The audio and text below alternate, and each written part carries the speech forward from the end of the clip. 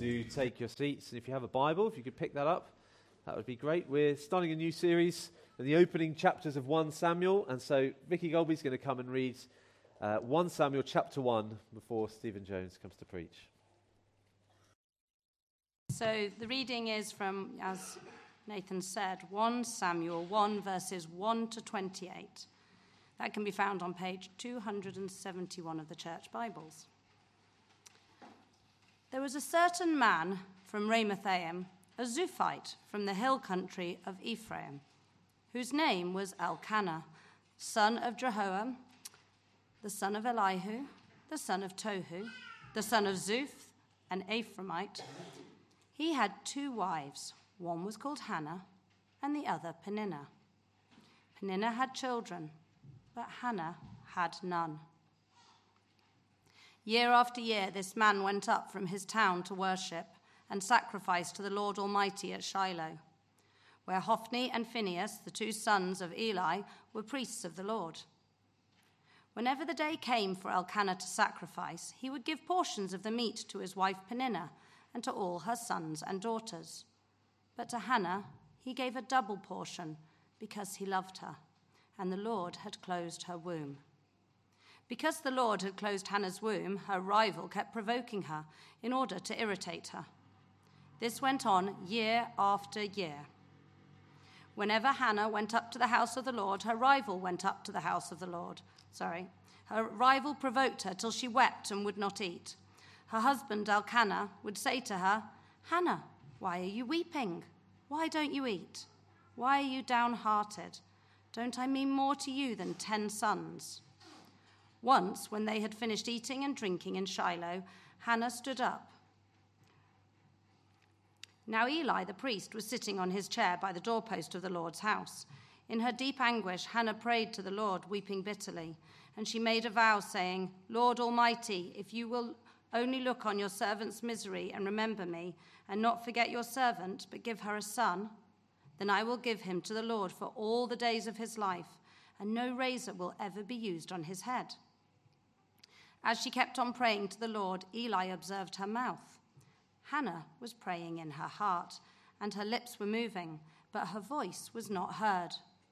Eli thought she was drunk and said to her, "How long are you going to stay drunk? Put away your wine." "Not so, my lord," Hannah replied. "I am a woman who is deeply troubled. I have not been drinking wine or beer. I was pouring out my soul to the Lord. Do not take your servant for a wicked woman.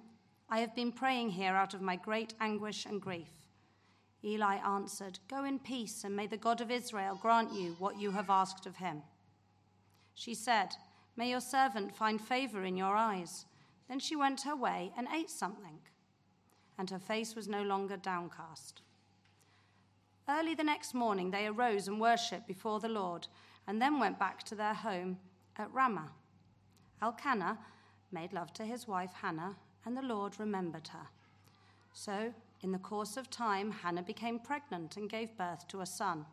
She named him Samuel, saying, "Because I asked the Lord for him."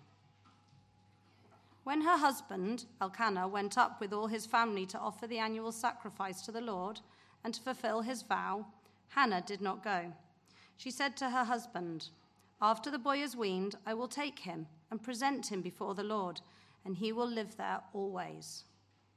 "Do what seems best to you," her husband Elkanah told her.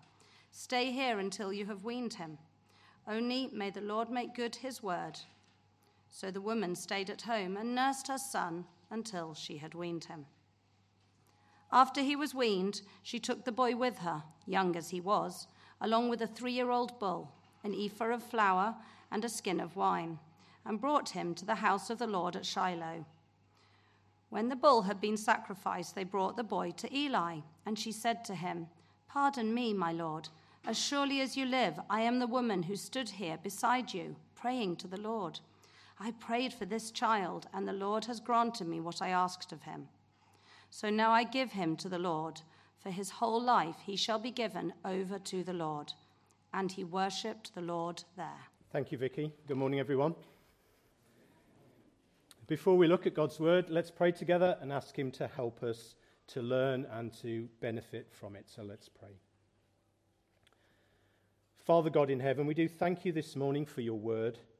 Father, as we study your word this morning, we pray that you might deepen our faith, that we might know Christ more, that we might trust him and love him more.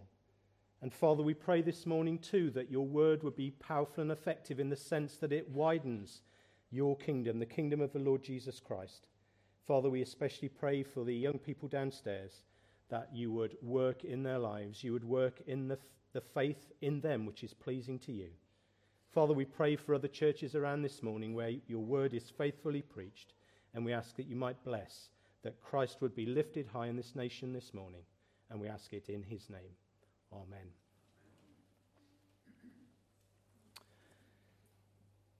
Well, our text this morning is 1 Samuel chapter 1, although I'll be touching briefly on the first part of chapter 2 as well, and the title is Heard by God. Well, in 12 weeks' time, it will be the coronation of His Majesty King Charles III. Our new king will finally be crowned. It's going to be a weekend of importance and gravitas and pomp and ceremony, at least for some. And for others, it will be a good excuse for a 3-day weekend. I'll leave which of those options are open to you. But this morning, we're beginning a new series in the book of 1 Samuel. And Nathan has titled this series, Dawn of the Kingdom. And in this series, we're going to see not simply a new king crowned, but we're going to see a new kingdom established in the nation of Israel. The book of 1 Samuel starts in the age of the Judges. This is roughly 1100 years before the birth of the Lord Jesus Christ. At the beginning of 1 Samuel, in 1 Samuel chapter 1, Israel is really little more than a loose collection of tribes, blessed by the Lord, blessed together, but in terms of politics and military and so on, just a loose collection of tribes in the same region. But by the end of this book, Israel is going to become a united kingdom under, first of all, King Saul, and then as we move into 2 Samuel, King David. But as 1 Samuel starts, Israel is ruled and defended from time to time by various judges raised by the Lord to lead his people, or even just certain tribes of his people through certain difficulties. As we begin in 1 Samuel, this is a time of great ungodliness in Israel. Morality in Israel was low, we might say. Israel frequently chased after other gods. Idolatry was commonplace. Some of you will be familiar with the refrain from the book of Judges. In those days, Israel had no king. Everyone did as they saw fit. As we start in 1 Samuel, even the sons of the high priest, even the sons of Eli, whom we're going to meet a little bit more later on in the series, the sons of the high priest, they were ungodly. They were swindlers. They were adulterers, as we'll see next time. And yet, but we're going to see the Lord intervene in the life of Israel by his grace. The Lord is going to raise up another judge. He's going to raise up a prophet to lead his people. And this prophet is going to have the task, he's going to be given the task of establishing a kingdom in Israel. He's going to help to create a united Israel. He's going to be given the task of anointing the first king. We're going to see Samuel, the prophet Samuel, raised up for this task. So over the next few weeks, we're going to see the Lord himself at work in history through various circumstances in Israel. We're going to learn about our God who is in control of events. We're going to learn about a sovereign God. We're going to see God's providence. That sounds quite an old-fashioned or a theological word, but God's providence is his control of history used for the good of his people. We're going to see a God in providential control of events. The book might be called 1 Samuel, and Samuel is obviously going to be a key character in the book. But I'm sure we'll come to see that the key character in 1 Samuel is the Lord himself. In chapter 1, verse 3, the Lord is introduced there as the Lord Almighty. That's the title that he is given there, the Lord Almighty. And it's a common title for the Lord in the Old Testament, but this is the first time in the Bible that the Lord is titled the Lord Almighty, or the Lord of Hosts, depending on which Bible translation you use. The Lord Almighty. It speaks of the Lord's authority, his control over all the armies, the hosts of heaven and Israel. Ultimately, this title of the Lord speaks of God's control, his rule, his sovereignty over everything and everybody. So again, over the next few weeks, as we progress through 1 Samuel, we're going to see a God who is working out his good purposes in the lives of his people, then and now. We're going to see a God who is working out his good purposes for his kingdom in this world. We're going to see a God who is working out his good purposes despite of, even sometimes through, human weakness and sin and rebellion and foolishness and unfaithfulness. We're going to see a God who brings about his plans, brings them to fruition in the most unlikely of circumstances, and sometimes through the most unlikely of people like you and me. We're going to see the circumstances through which God will bless his people by giving them a king. And then, as we look at the kingdom established in Israel, or how that came about, we're going to be given a foretaste of an even greater kingdom to come, the kingdom of our King and Lord Jesus Christ. So that's a little bit of how we're going to progress, I trust, in 1 Samuel. 3 points this morning then to this sermon. 3 points to our sermon in 1 Samuel chapter 1. The first point, we're going to see this morning how the Lord works out his kingdom purposes through the pain of his people.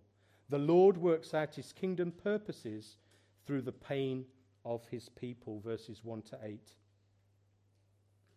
We've already seen how at the beginning of 1 Samuel, Israel was largely an ungodly nation.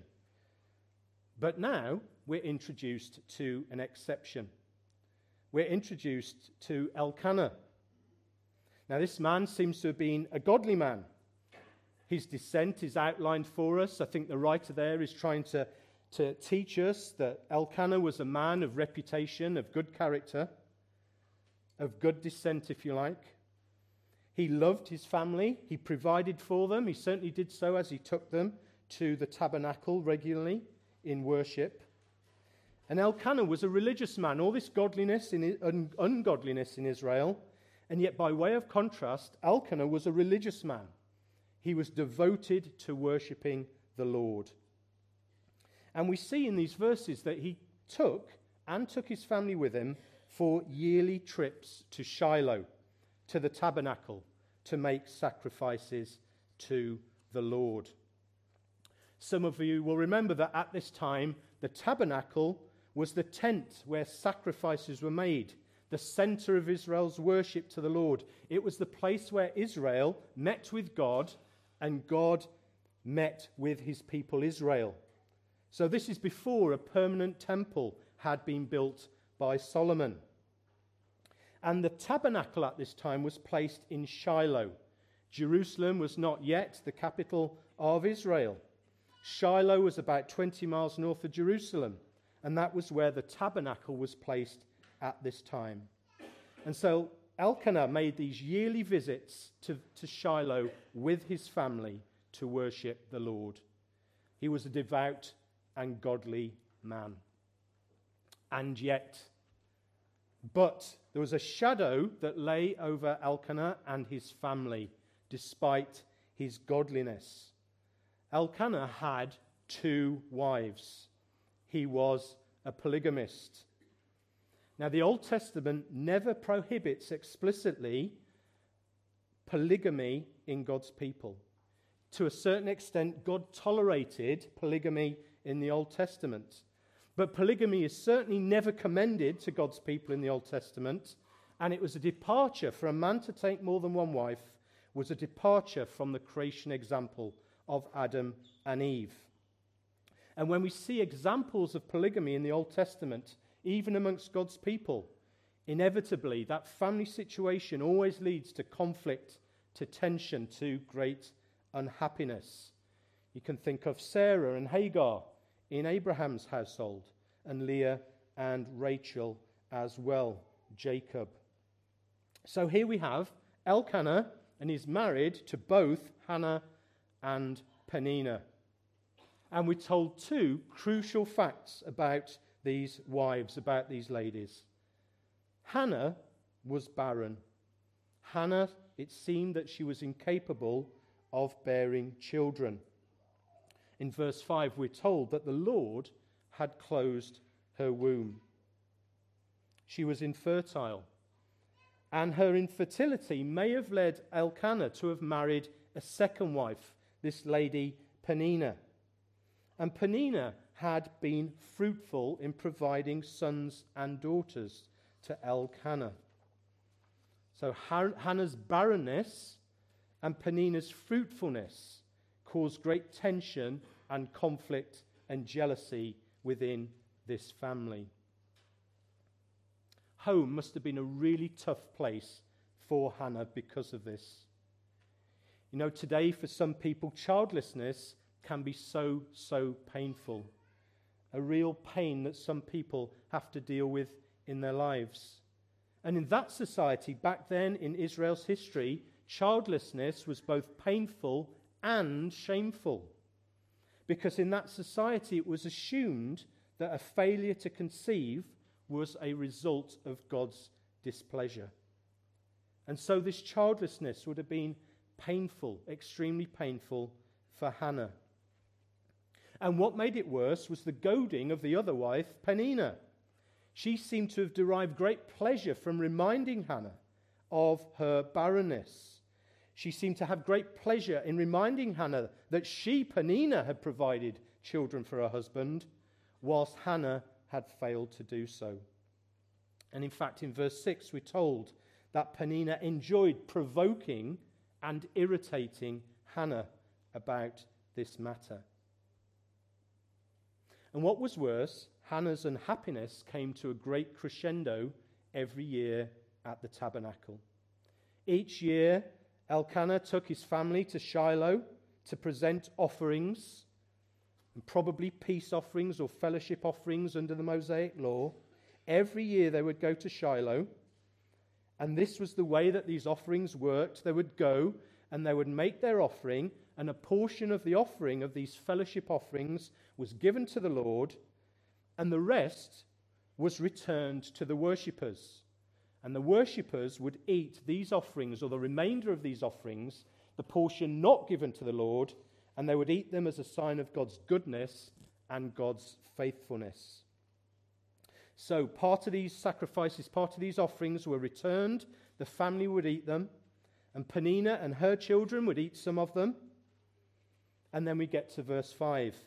Apparently verse 5 is quite tricky in the Hebrew, but it seems to suggest there that Elkanah gave Hannah a double portion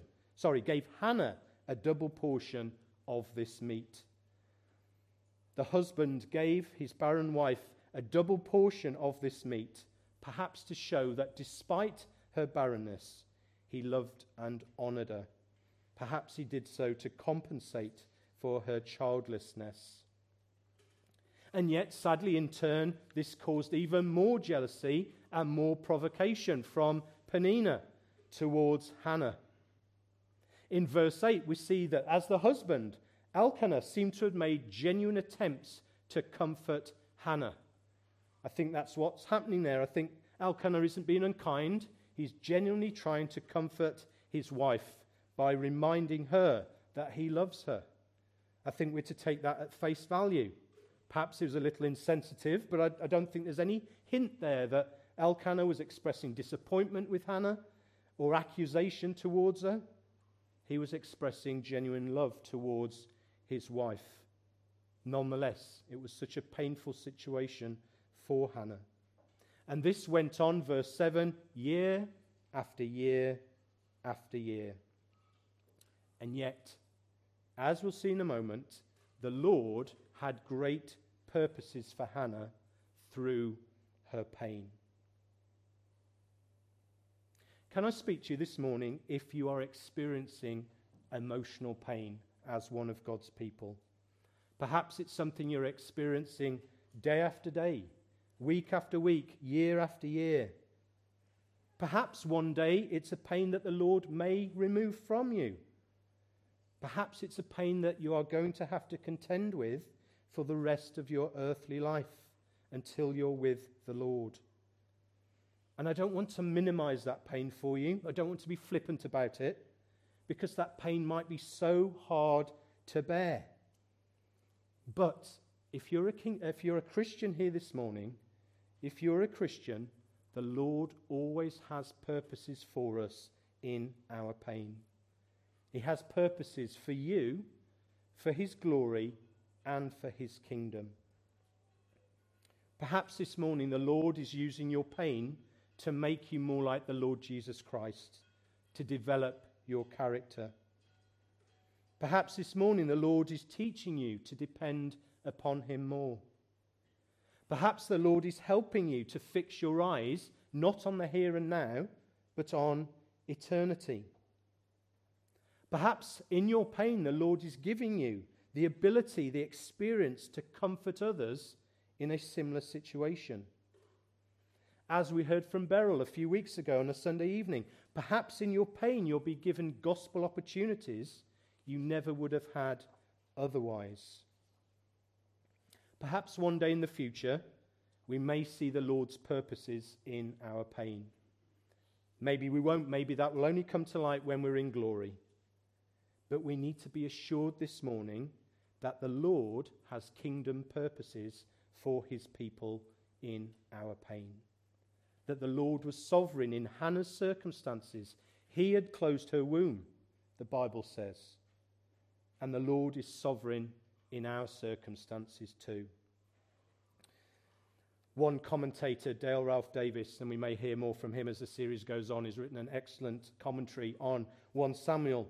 But he says, let us not play down the heavy grief of Hannah's or our own bleak circumstances. But let us moderate our despair by realizing it may be but another prelude to a mighty work of God.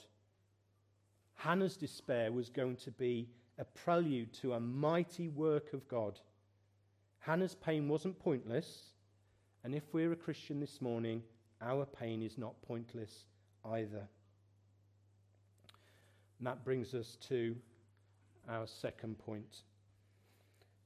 The Lord works out his kingdom purposes through the prayers of his people. The Lord works out his kingdom purposes through the prayers of his people. Well, despair drove Hannah to pray.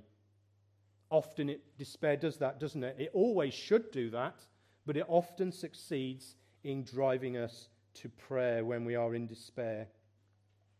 One year, the family makes their usual annual visit to Shiloh, to the tabernacle. Hannah's there too, and she remains in the tabernacle to pray after the family had eaten the peace offering together. And Hannah there prays about her desire for her son. Her praying is so fervent, it's so emotional, in front of Eli the high priest, that he assumes that she is drunk, a fact that she denies. It made me think, I know we all pray in different ways and with different characters, but is my prayer ever so fervent that someone might see me and assume that I was drunk because I was so fervent in prayer? I don't know. Works out differently, prayer, in different characteristics. Something to think about. But Hannah vows there that if the Lord grants her a son, she would dedicate him to the Lord for his whole life. She says there that no razor would ever be used on her son's head. Well, in Numbers 6, Bit of homework for you maybe later on. In number 6, we're taught there about the Nazirite vow. Israelites were given the opportunity to dedicate themselves for a period of time in a special way to the Lord. And one way to demonstrate the seriousness of that dedication was by not cutting your hair. So when Hannah said, "A razor will never cut his hair," she was saying that this child would always be dedicated to the Lord in this special way for his whole life. This was Hannah's commitment. But what are we to make of this then? Is this Hannah twisting God's arm? Is it manipulation? Is that what Hannah's trying to do? Well, again, I don't personally think so. I think Hannah's just stating a fact. Lord, if you answer my prayer, I will respond by giving a son back to you. And Hannah's prayer is wonderfully answered. She prays, Eli hears, and he adds his priestly blessing to her prayer. Hannah conceives in the normal way, and a child is born, and she names him Samuel, meaning heard by God. We might say that the Lord was working out his kingdom purposes through the prayers of a barren and a hurting woman. You see, through Hannah's prayers, the Lord was going to bring kingship to Israel. Humanly speaking, Samuel, the bringer of God's kingdom to Israel, would only be there because of the pain and the prayers of this woman, because of Hannah's fervent prayers, which arose from her painful circumstances. Our God is a sovereign God. He can bring about his purposes in any way he chooses. And yet, he often brings his purposes about through the prayers of his people. Isn't that wonderful that God would often bring about his purposes through the prayers of his beloved people like you and me? The Lord brings blessings so often through the prayers of his people. He blesses families. He blesses churches. He blesses nations. He brings revival. He brings reformation. He saves souls through the prayers of his people so often. How we need to prioritize prayer as a church and as individuals. As a church, we need to prioritize corporate prayer. We need to make it our habit to attend prayer meetings week by week. I know that some of us here this morning would love to be able to get to the prayer meeting to prioritize it, but ill health or jobs or children get in the way. But if we really want to see our church blessed, our families blessed, our nation blessed, we need to prioritize our corporate prayers. This morning, this passage demonstrates for us the power of individual prayer. That individual prayer can change the course of a family or of a church or of a nation. What can we bring then from Hannah's prayer? Well, we need to be encouraged this morning that we can bring our prayers to our God, especially in the midst of pain. When we are in great anguish and grief, as Hannah puts it in verse 16, our God, our Father, as we've been hearing earlier on, our Father invites us to pour out our anguish, our pain to him. Again, comment from Dale Ralph Davis. It won't make him nervous or ill at ease if you unload your distress at his feet.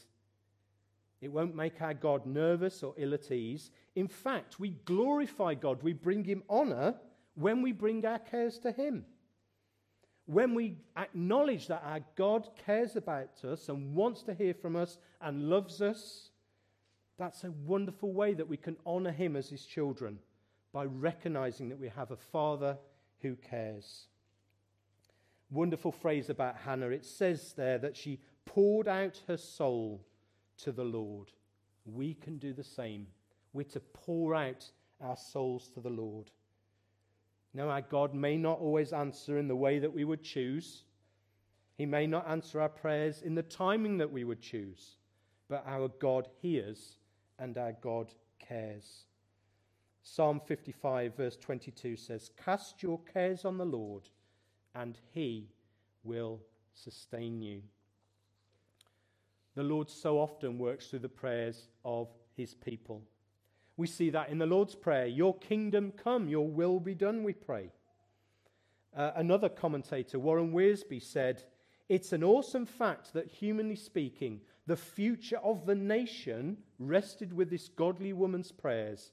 And yet, how much in history has depended on the prayers of suffering and sacrificing people, especially mothers."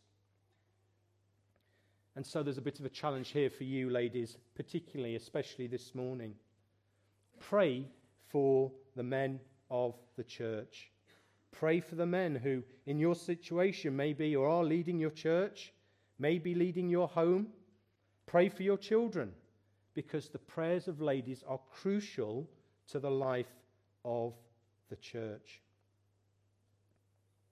Hudson Taylor was perhaps one of the most significant missionaries ever. He was born in Barnsley in 1832, and Hudson Taylor spent 51 years as a missionary in China and helped to found the China Inland Mission. And who knows how much of China's Christianity today is directly or indirectly attributed to his ministry. But at the age of 17, Hudson was far from the Lord.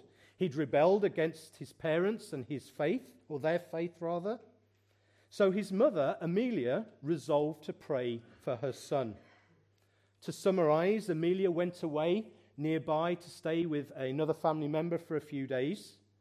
And while she was there, she shut herself in a room, determined to pray for her son Hudson until she received assurance that he would be saved.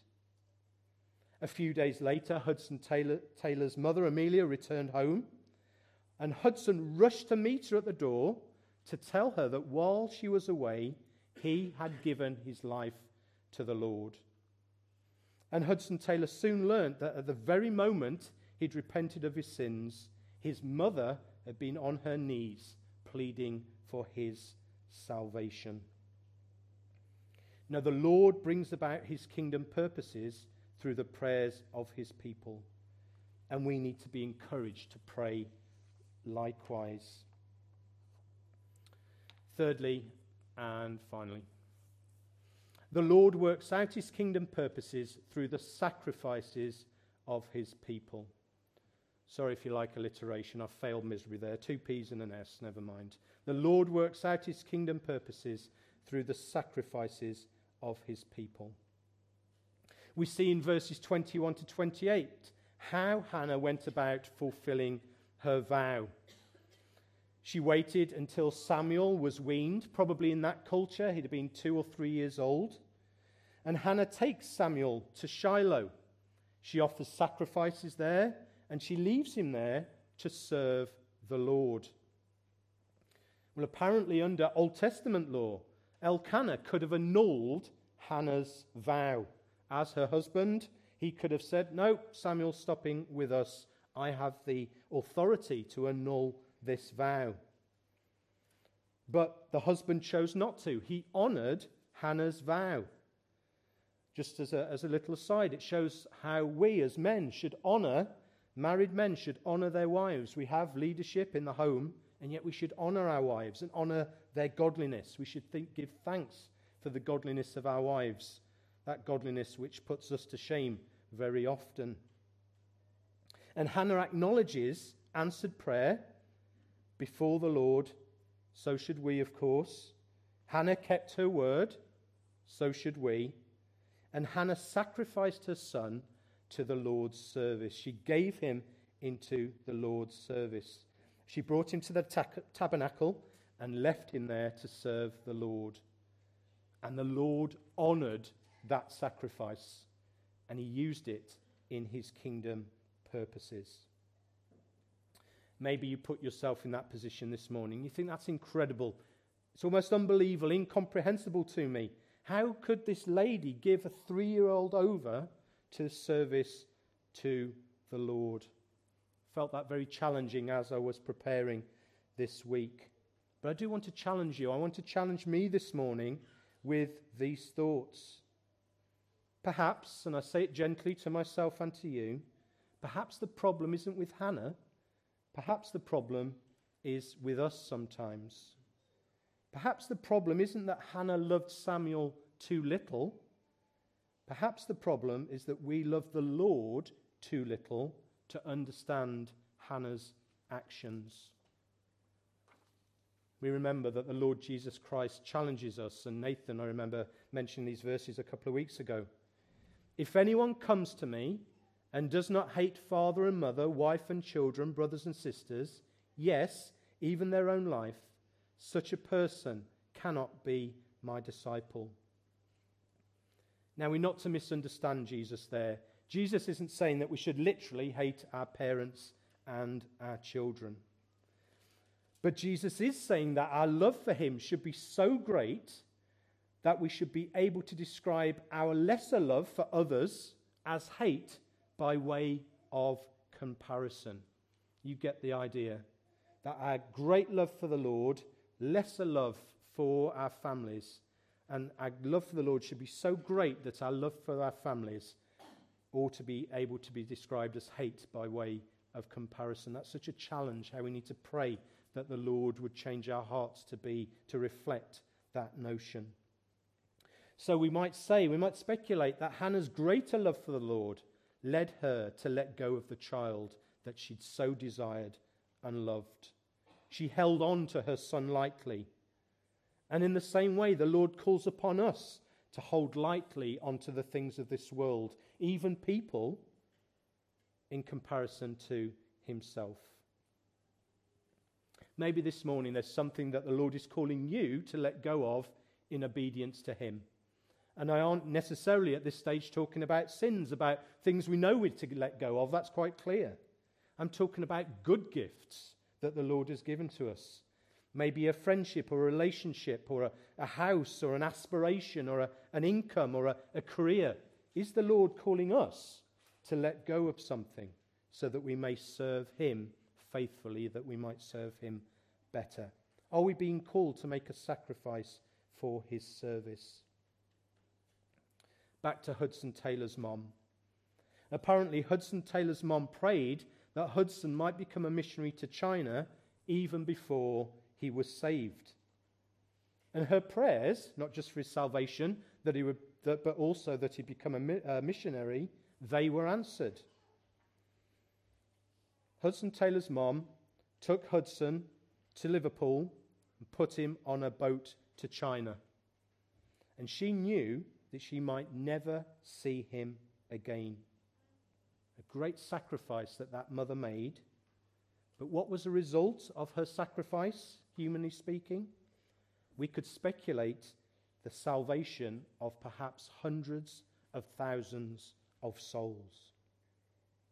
See, our God works through the sacrificial service of his people.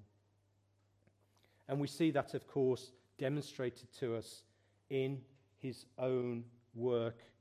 Our God himself worked through the sacrificial giving of his Son, the Lord Jesus Christ, for us.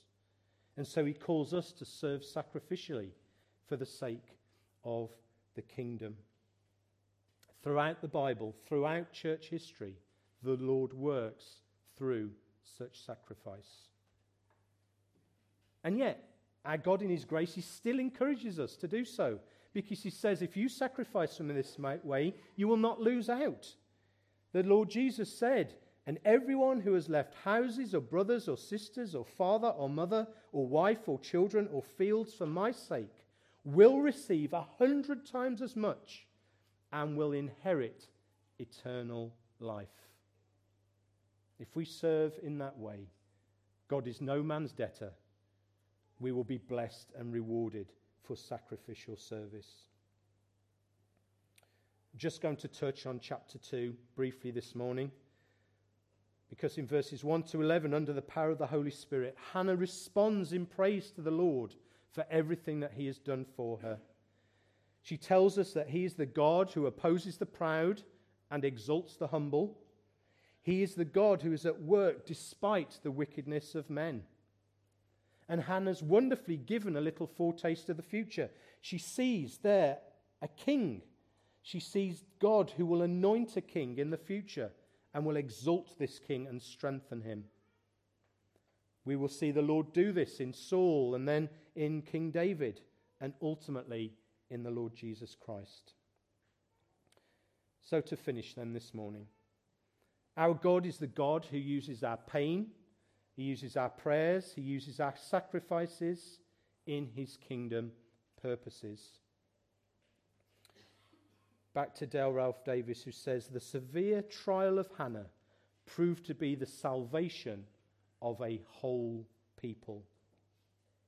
This then is our God, a wise God, a gracious God, a powerful God, a sovereign God. He's a good God, and yet He's not a God to be trifled with. He is the God before whom we must kneel, we must submit. If you've not yet this morning committed yourself to the Lord, then do so this morning. Ask Him to forgive your sin. Trust in Jesus' death on the cross. Live your life in service to God. Our God has good plans and purposes for all who bow the knee to Him. We can be assured that all men and all women will bring God glory. That's the purpose. That's why God has made us as human beings, to bring Him glory. But that leaves us with one question. Will we glorify our holy God as we receive His just wrath against our sin for all eternity? Will we stay outside of His kingdom?